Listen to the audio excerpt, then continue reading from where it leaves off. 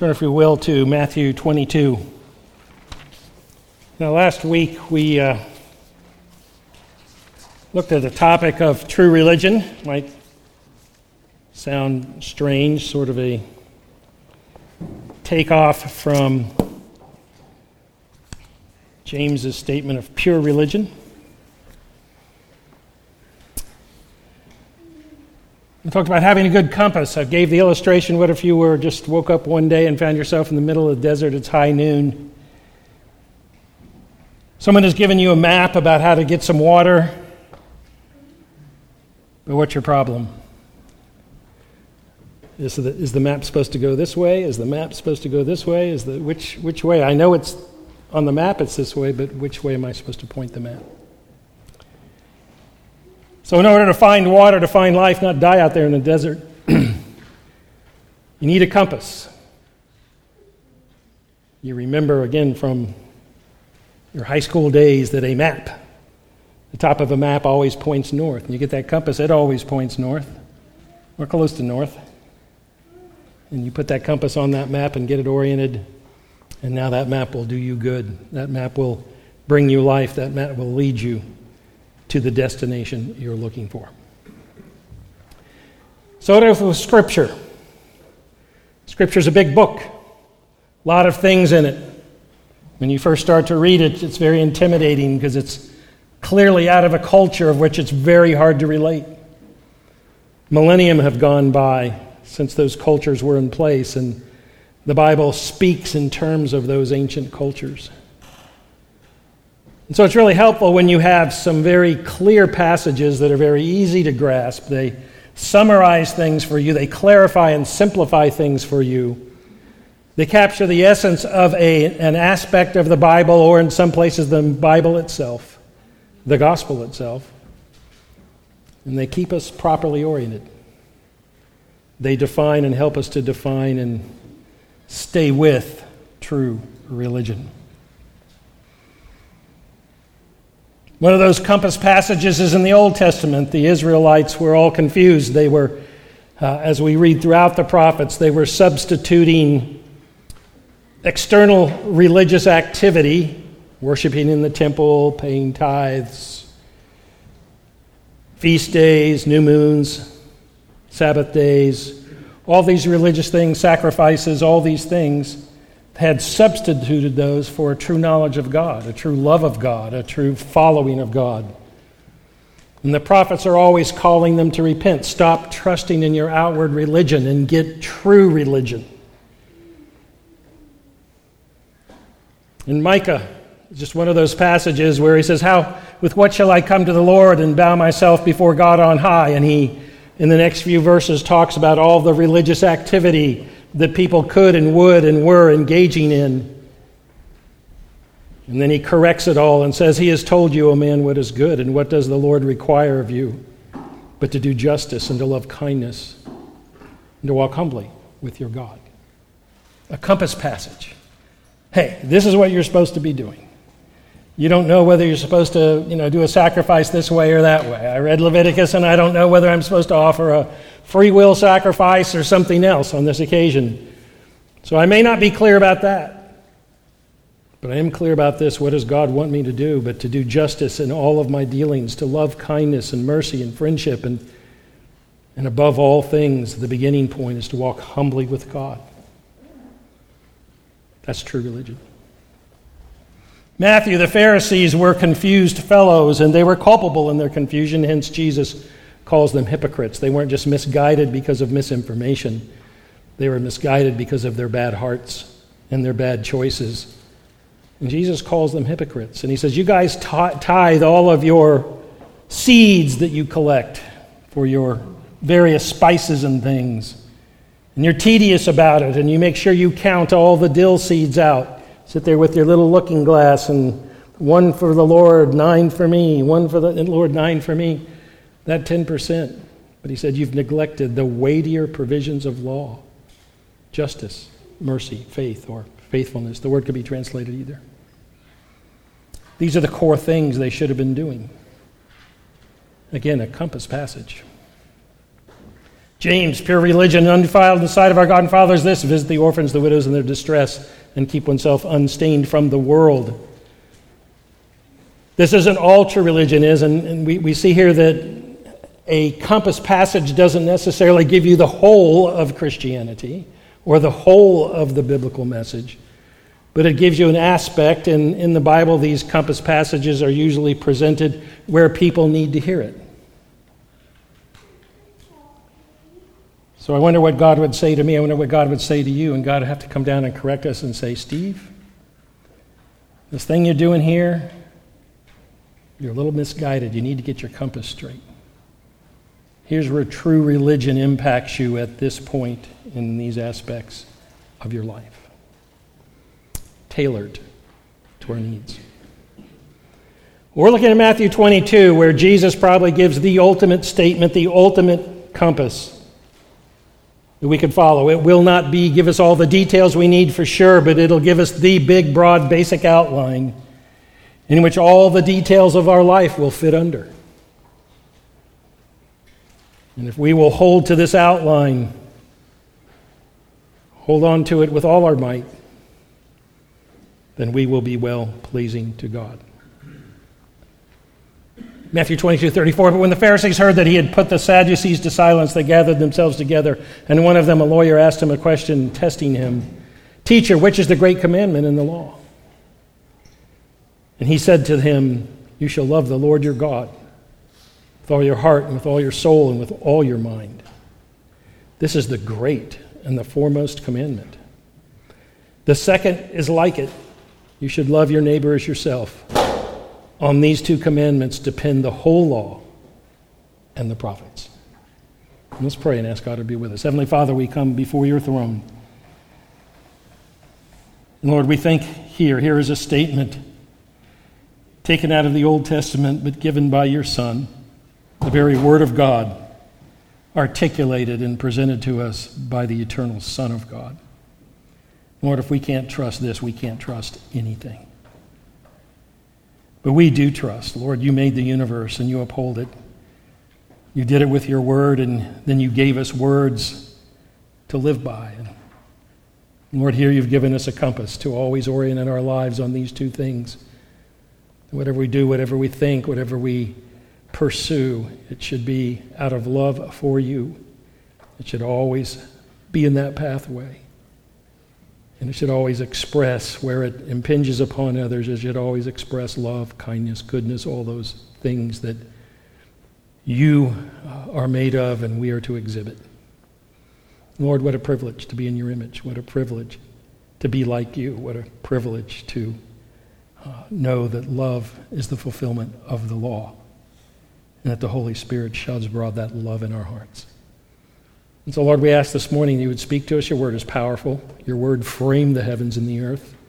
Your word spun out billions of galaxies. Lord, your word formed Adam. Lord, your word works in our hearts, has given us new life in Jesus, and it works in our heart every day. It is your living word. So, Lord, we pray this morning as we encounter this word, as it's presented, as we think on it, Lord, you would do what no human being can do, no preacher can do, no matter how big a celebrity they may or may not be. No one can reach into the human heart but you and make your words to penetrate, make your words to give life, make your words to correct. And Lord, you are good and gracious, and you do these things because you love us. And Lord, we want to respond with a love in like kind. We ask all this in Jesus' name. Amen. So Matthew 22, just a sort of a brief, survey summary again. But when the Pharisees heard that he had put the Sadducees to silence, they gathered themselves together.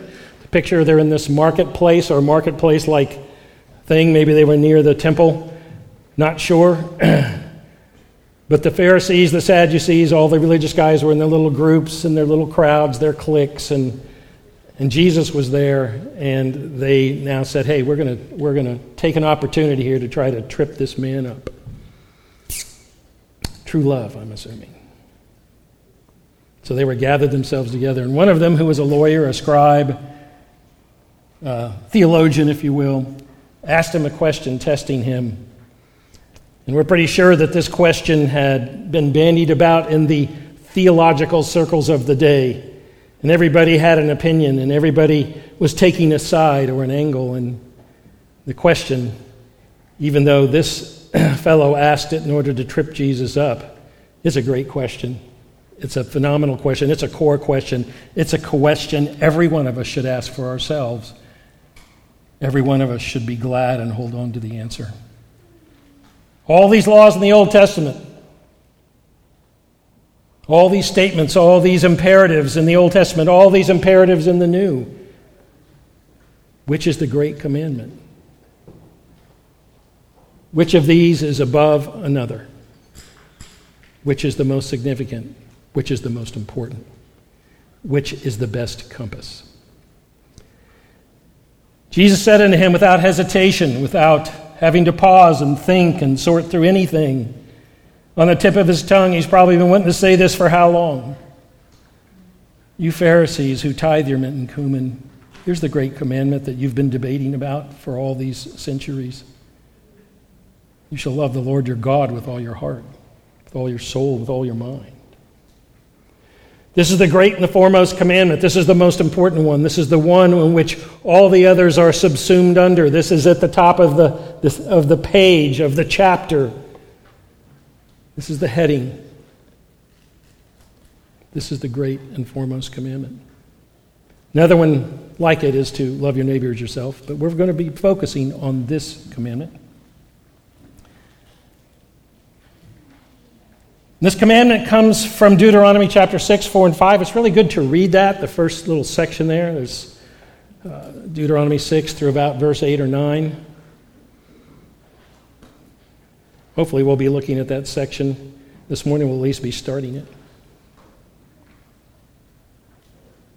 That section begins with, Hear, O Israel, the Lord our God, the Lord is one.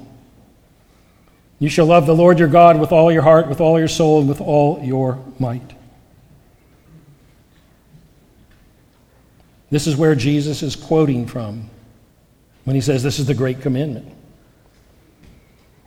So I think it's good for us to consider the basic elements of this commandment because this commandment is absolutely relevant.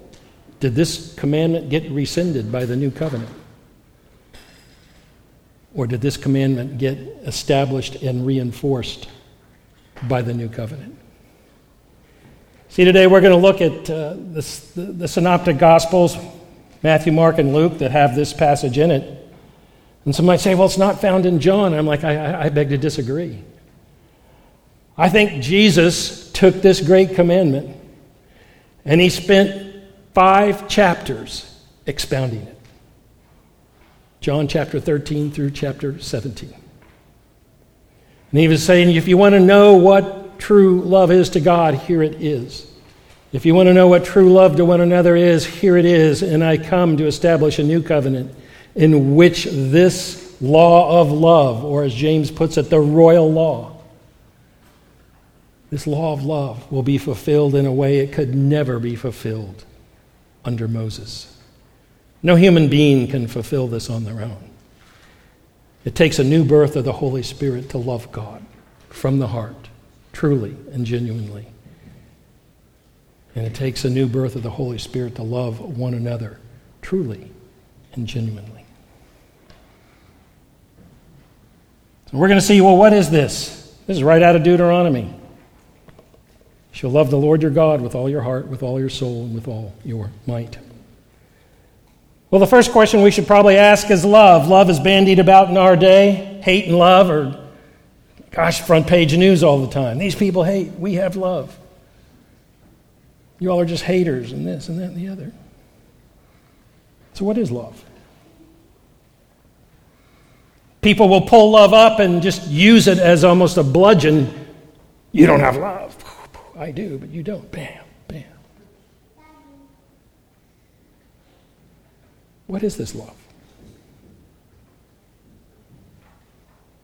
Well, love is, as began to state it last week, love is a commitment of our deepest self.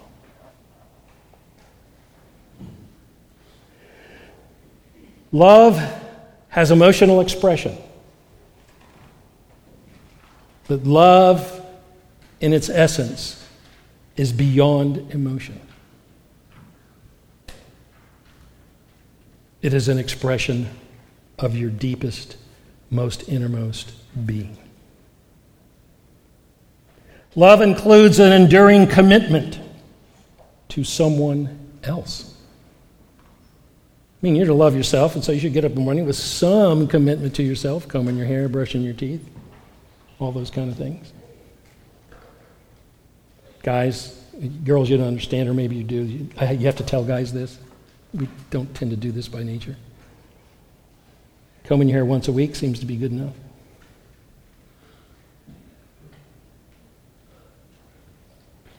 But love, though we have to love ourselves, love your neighbor as yourself, there's this sense of love that's talking about here as an expression of something to God. So it gets beyond ourself and it terminates on someone other than ourself. It terminates on this great being called God.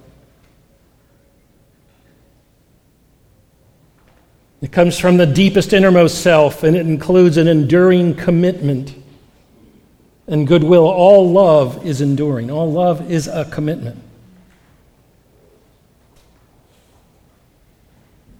And all love involves goodwill. Love centers on the recognition of another. You recognize another person. Now, you can have love for pets. Pets become part of the family, and we project our personhood on them, and we regard them. But we're talking about love for God and those in the image of God. And love centers on a recognition of another person.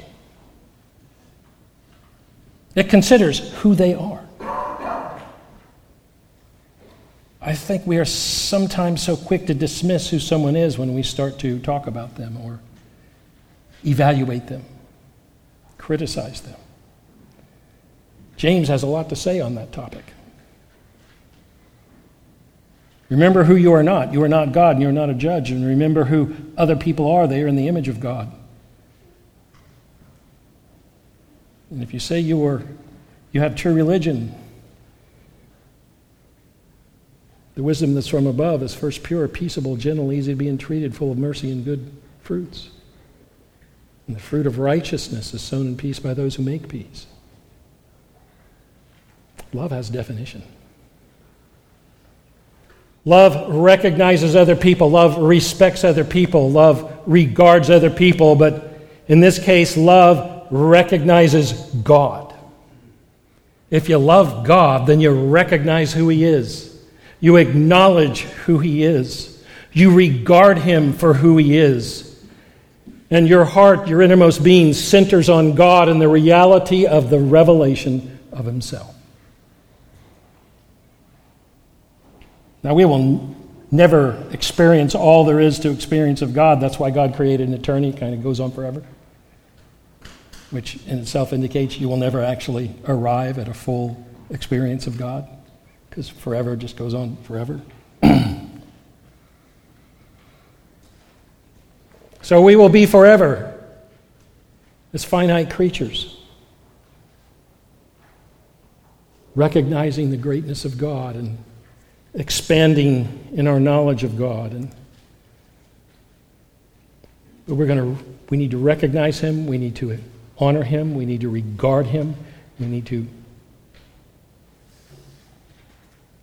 view Him properly.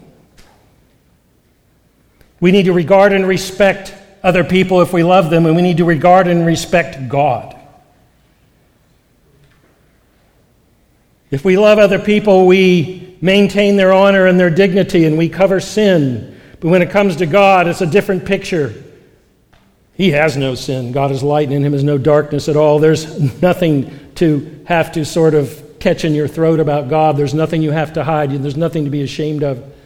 God is the holy and the righteous God, and we need to honor Him in all of His greatness and all of His glory and all of His dignity. Love longs for fellowship with another. Love reaches out to communicate with another. to communicate and to interact and to share. Koinonia, that exchange of fellowship, of life,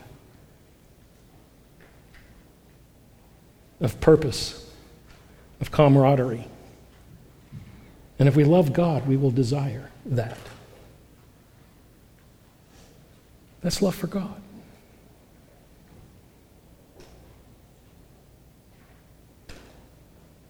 Do you desire to know the living God? I mean, these are easy questions to ask, but I have to ask them of myself and ask them of us all. How much do you love God? The measure is how much do you want to be with Him?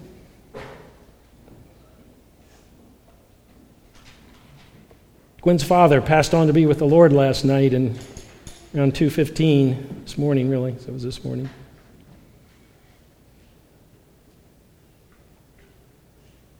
And he has his failings, he has his flaws. Not anymore. But he did. But one thing you could always know about him, whether you were frustrated with him or not, you knew this, that the center of his heart was God. And that in the last 15 years of his life, all he wanted to do was go home and be with the Lord. He died at 93. He just wanted to go and be with the Lord. He wanted to go and be with another. He wanted to go to a place where he could have the deepest fellowship possible with the true and the living God. That was his great purpose, his great joy, his great hope. Love longs for the fellowship of another. How much do you long for fellowship with God? Or are you allowing the cares of this world and the deceitfulness of riches, Jesus said? In a materialistic America, the deceitfulness of riches is just like giant. We have so much stuff, we throw stuff away. And the lust of other things. Has it entered into your life? Have you let it come in and choke out the primary purpose of your existence is to know and to love God? It can happen. It can happen to anybody. Read the life of John Bunyan. I mean, he wrote Pilgrim's Progress and the Holy War, and just an awesome brother. You read his sermons, they're great. If you can get the works of John Bunyan, you can usually get them out there for $30, $40. Man, they're just fantastic. You think, man, what a godly brother. And yeah, well, read his autobiography. He had more than one point in his life where he went off and did his own thing. And the Lord spanked his little bottom off and brought him back in the way. It can happen to anybody. If it's happened to you, if you find yourself, you go, man, I'm being honest with God, no one else will know, but I'm really out in the weeds, and fellowship with God is just really low on my list. I'm glad it's still there, but it's like way down here. Well, you need to move it back up to the top of the list. Just put it back up there. Let everything else bump down. And have fellowship with the living God. Love establishes an unbreakable alliance to another.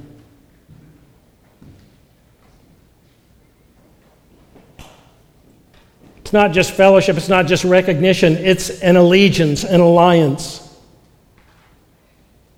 The very nature of sin was to shift in the Garden of Eden. Adam and Eve shifted their allegiance from God to Satan.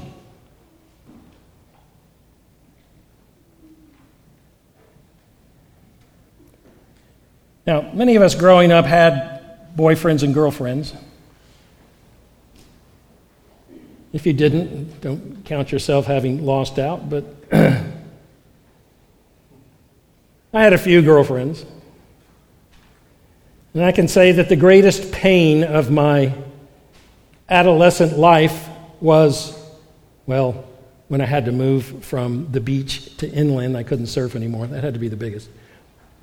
Poor Mary Lee Hadley. She came in second. But Gwen's not here, so I can bring it up. But Mary Lee Hadley, she was one of my first loves. And when Mary Lee Hadley was found to have been hanging out that summer with someone else, My heart was broken, smitten, angered. All kind of things went on.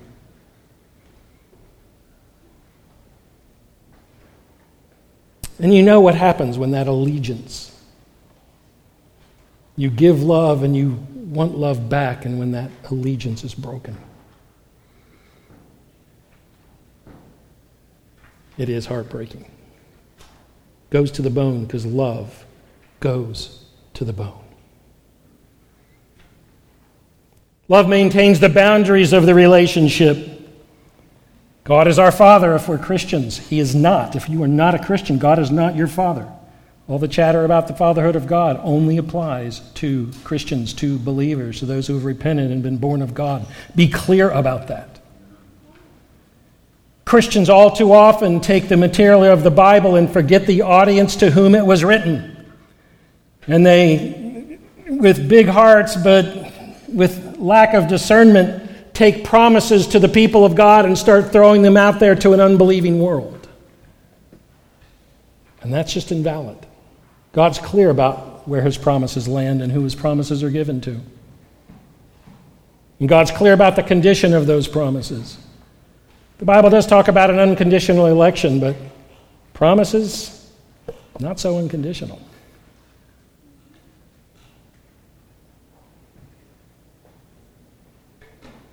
When you're a Christian and you're a child of God, the reality of that is just a total amazement. And John just captures it in a simple statement in his first letter, chapter 3. Beloved, we're the children of God. You can read it in half a second, and probably many times you just pass over and go, yeah, that's true, move on.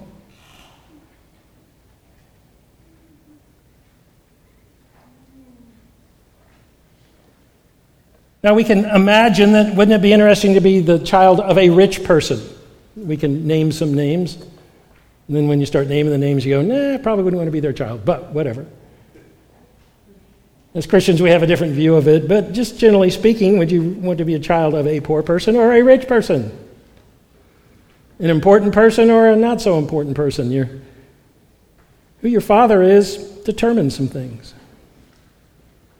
And we forget that when we read that statement. Beloved, now we are the children of God.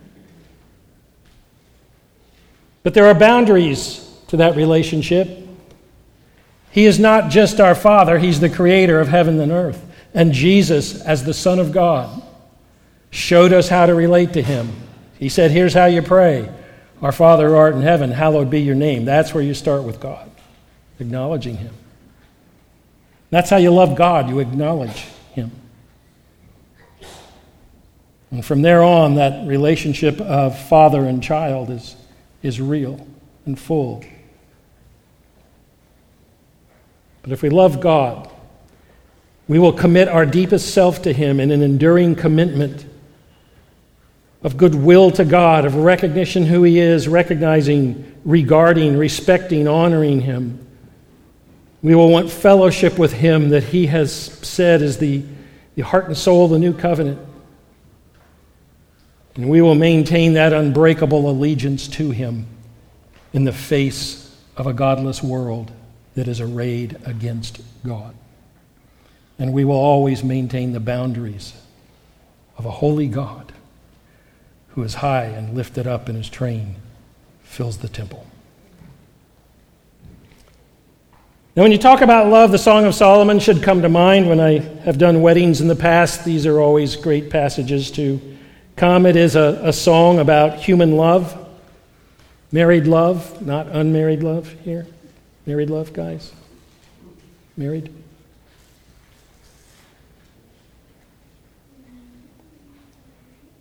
This one passage is a famous passage. I'm sure we've heard it many times, but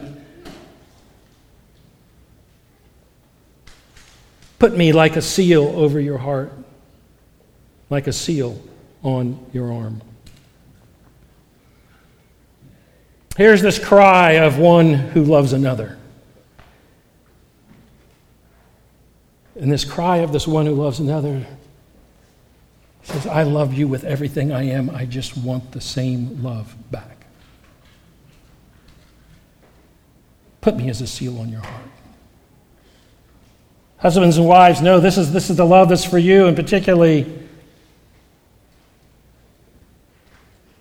your wife wants to know that she is a seal over your heart. Husbands, love your wives. Love grips and engages the heart like no other human sentiment. It emanates from the core of our being. It emerges from the very bones of our soul. Love is the most profound aspect of ourselves that we have to give to someone else.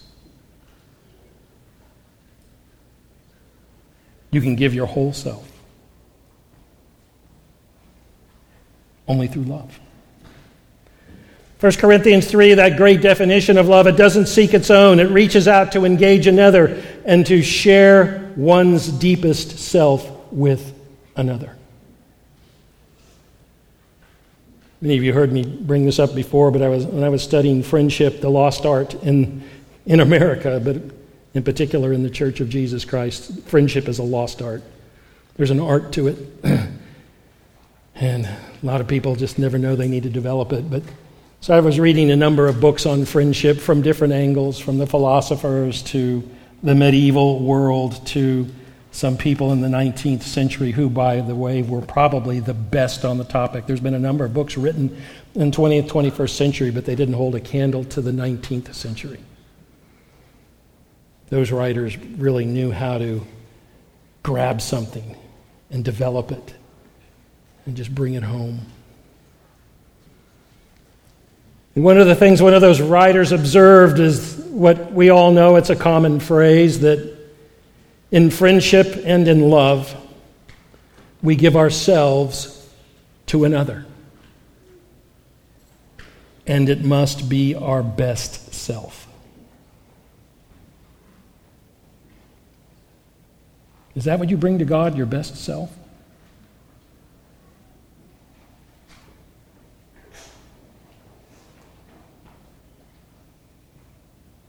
Love reaches out to engage another and to share the deepest self, and it must be our best self. Is that what you bring to God, or does he get the leftovers?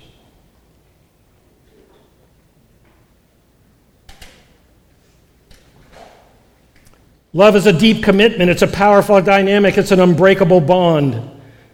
It's as strong as death. What a phrase. Can we think of anything stronger than death? Once you die, there's no getting out of it except for the resurrection of Jesus Christ. Death just comes with its death grip and does not let go. Love is as strong as death. And when love is operative, all else fades into the background. If a man were to give all the riches of his house for love, then the riches of his house, I think is what's being referred to, would utterly be despised. It's kind of a cryptic statement. The translators try to grapple with it. This is one of these places where I wish they had gone to interpreting. They do it in places they shouldn't, but I wish that they had done this in this one. Basically, the message is this: love is worth everything. There's nothing to compare. When you're a young man and you've got, you've got all your cool stuff, you've got your cool car. I'm trying to remember the name of the movie. It's a really great movie. This stinks. Had it in my mind. But a fellow loves his car, hangs out with his buddies and everything, then he falls in love, and guess where that car goes in his list of importance? Goes way down. Love just, when you have it, when it's real, tops everything. Having a problem with the world, just say, Lord, give me love for you more. More love to you, O Christ. More love to you. The world will fade. It will. Threats and breaches and disappointments of love are met with an unrivaled response and determination. Jealousy is as severe as Sheol.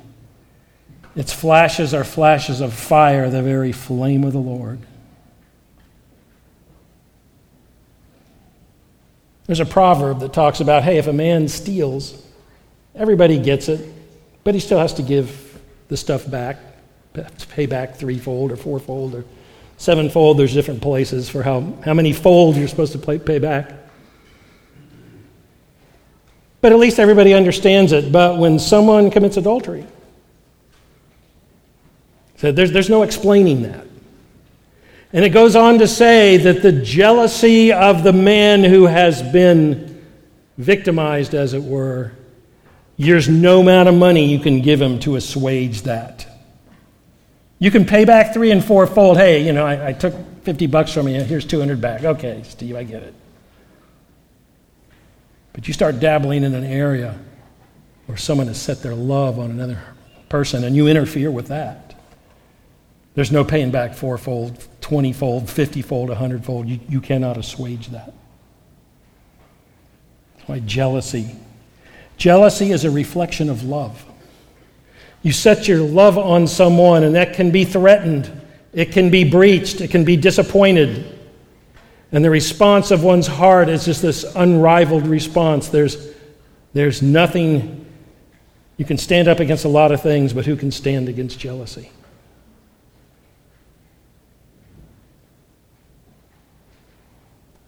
Because the experience of love provides the deepest joy and satisfaction. The violation of love incurs the deepest anguish and sorrow. And perhaps this is an element of the wrath of God. God has given himself to his creation. He has offered himself to a human race. And humans, one after another, mock him and reject him and dismiss him and try to reinvent him into their own image. It's not just a matter of justice when God responds in wrath. It's here. Flashes of fire. And there was no assuaging God at that point.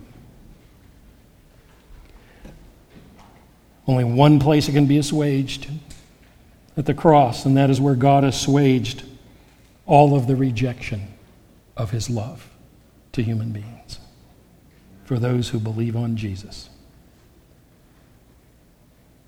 God continually represents himself in the Scripture as jealous of his relationship to his people. Terminology is used in the Old Testament that you all are adulterers and adulteresses. I have a relationship with you and you have gone whoring after other gods. That's the terminology of the Old Testament. It's in many places, actually. God has a love that he has offered, and that love is spurned. And it goes to the bone. Love goes to the bone, and so does the spurning of it. Are you spurning God's love?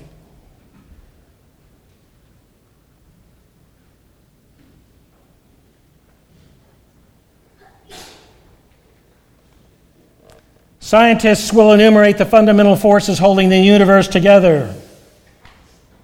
If my grandson was here, I'd have him enumerate them for us. But gravity, nuclear forces, those kind of things, and the greater, the worst discovery of the scientists is those nuclear forces have so much power that if you split one of those atomic particles apart that's being held by these forces, you will release an amount of energy that's just immense.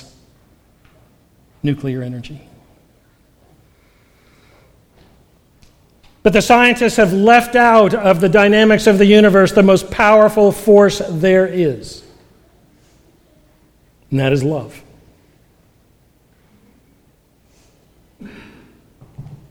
Scientists don't like it, but they are very limited in the scope of their perspective, apprehension, and discoveries and whatever. They're very limited. The problem with science is not that science is denying God. The problem with science is scientists take science way too far. And they start thinking, with my science I can determine what is consciousness. Like, no, you can't. All the little theories out there are so silly. We can determine how life began. No, you can't.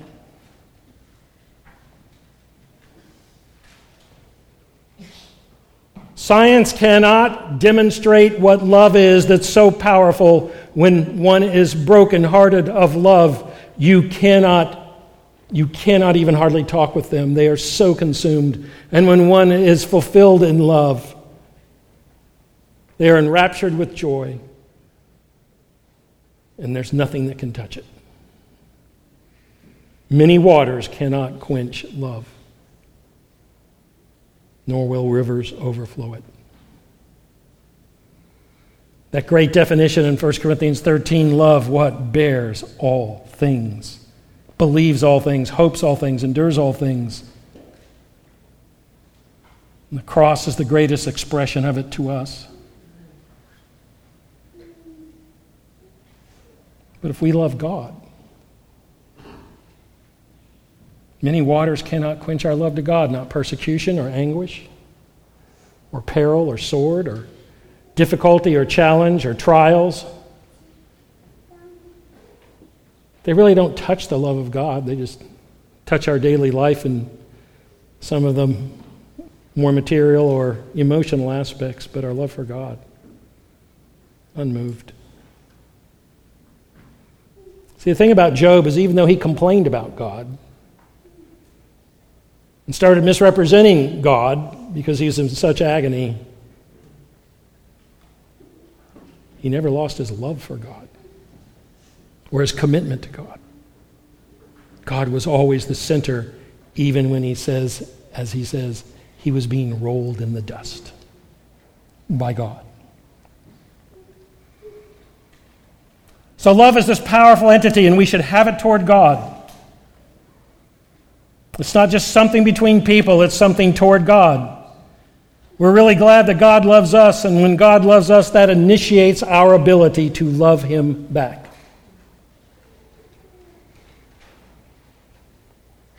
We're to love him with our heart and with our soul and with our might, all these aspects, every part of our being. Deuteronomy 6:5. We're to be God-centered with every aspect of our humanity. We are to be God-centered from the inside out, from the heart and the soul and the might. And while these terms are really designed to define the comprehensiveness of the unity of our humanity, they're not designed to divide us up psychologically. There are whole, quote, doctrines or theologies of sanctification that say, well, you're a body, a soul, and a spirit. And they'll go to a couple passages in the Bible and see it says, may your whole spirit, soul, and body be preserved blameless. There you are, 1 Thessalonians 5. We have a heart, we have a soul, and we have a spirit. And it was mostly in the Pentecostal world where deeper life abounds. And this deeper life theology, I was in it for years. That's why I know about it and was burned by it. That's why I don't have any kind words to say about it. It's destructive. But it basically says that you can be a soulish Christian or you can be a spiritual Christian. So you got to get out of living out of the soul, living out of the spirit. Now try doing that in your daily life and see how confused things get. And you'll start going, yeah, this is probably not what God intended. When the Bible talks about heart and soul and might, it's just talking about our unified humanity from whatever aspect we're regarded. We have an inward man, we have an outward man. If you want to understand the psychology of humanity that God establishes, then you go to Genesis chapter 2, where God creates man. Dust of the earth, breathed into his nostrils the breath of life, and man became a living what? Soul. See, you don't have a soul. You are a soul in the terminology of Genesis chapter 2. In the terminology of Genesis chapter 2, you have an inward man and you have an outward man. And your inward man has a lot of layers to it. And you want to start dividing those up? Let me know how that works out for you 5 years from now. It just doesn't. It's not a lot. It's not helpful a lot. But if we were to look at this term, your heart and your soul and your might, these are general perspectives, perhaps, of some of the layers that make us up, if you will. And the heart can designate our innermost self and the core of our being. It's our personhood, what we are, what we truly, genuinely are to the bone is the heart. And we express what's in our heart. We express our humanity through reason, through emotion, through elation, through all these plethora of experiences and personality. But it's our character, our heart that's foundational. And we express them through a real humanity, a varied humanity. That's our soul. And with all your might, well, that sort of denotes the external capacities. The word in the Hebrew means force or strength or power or might or even resources. And so what God is saying, here's what I want from you. Here is true religion. You're to love your God with all your heart, with the innermost part of your being, with that which makes you, you, with that which defines you in your ultimate essence. You are to love me. And all that you are in your human expression of life, all that you are when you engage in the world and people around you, all your soul, you're to love me. And with all your might, all your possessions, all of your physicalness, all of your dynamic.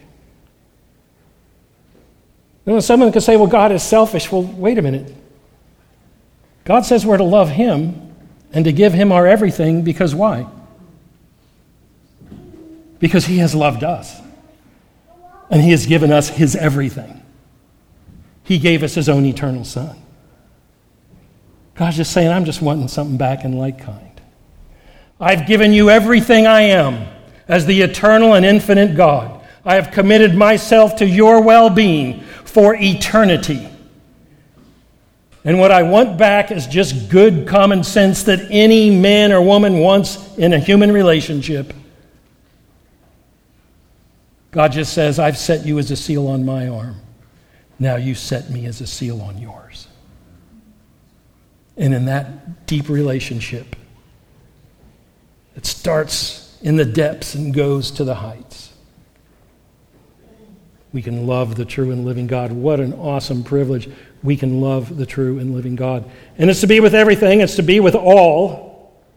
All. It's kind of like you get up in the morning, you make some coffee, and you put some sugar in it, and you start to drink it, and half the cup tastes black, and the other half cups taste sweet. Is that what happens? Or does the sugar permeate everything? That's the all here. The love of God is to permeate every aspect of your life. All. And I had a slide that said your, but that's enough for this morning. Loving God, the great compass for your life. Do you love him?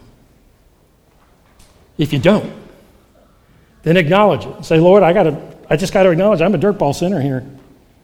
I hear that you're great, and I start to think maybe the scientists just aren't as great as they think they are, and this universe is a pretty massive place, and you say you made it in 6 days, and actually the part that's massive you made in the first few days. You're pretty big, you're pretty awesome, and I've just been ignoring you. I've been trading you in. Well, here's where you come to God and you confess that to him. And you say, I just pray you'd forgive me in Jesus Christ, your Son. I hear that you've sent him to save me from my sin. And somehow make things right, somehow adjust those balances of justice that you live by and that I must live by. And that you can make things right that I can't make right. In that cross of Jesus Christ. You come to him in faith and you'll be saved. Let's pray. Heavenly Father, we come before your throne again. We thank you that we can love you. You have given us that capacity. And we look at all the animals you made, and they're pretty cool. And they have a form of allegiance, a form of love, if you will, a form of attachment. But there is nothing there that goes beyond some created things. Lord, you've given us the ability to love you by your Holy Spirit, to love you with a love incorruptible that will never fade, that will never fail, that will be forever.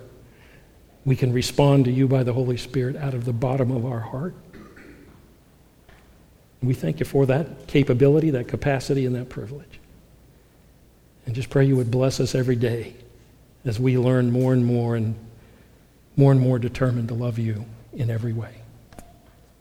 We ask all this in Jesus' name. Amen.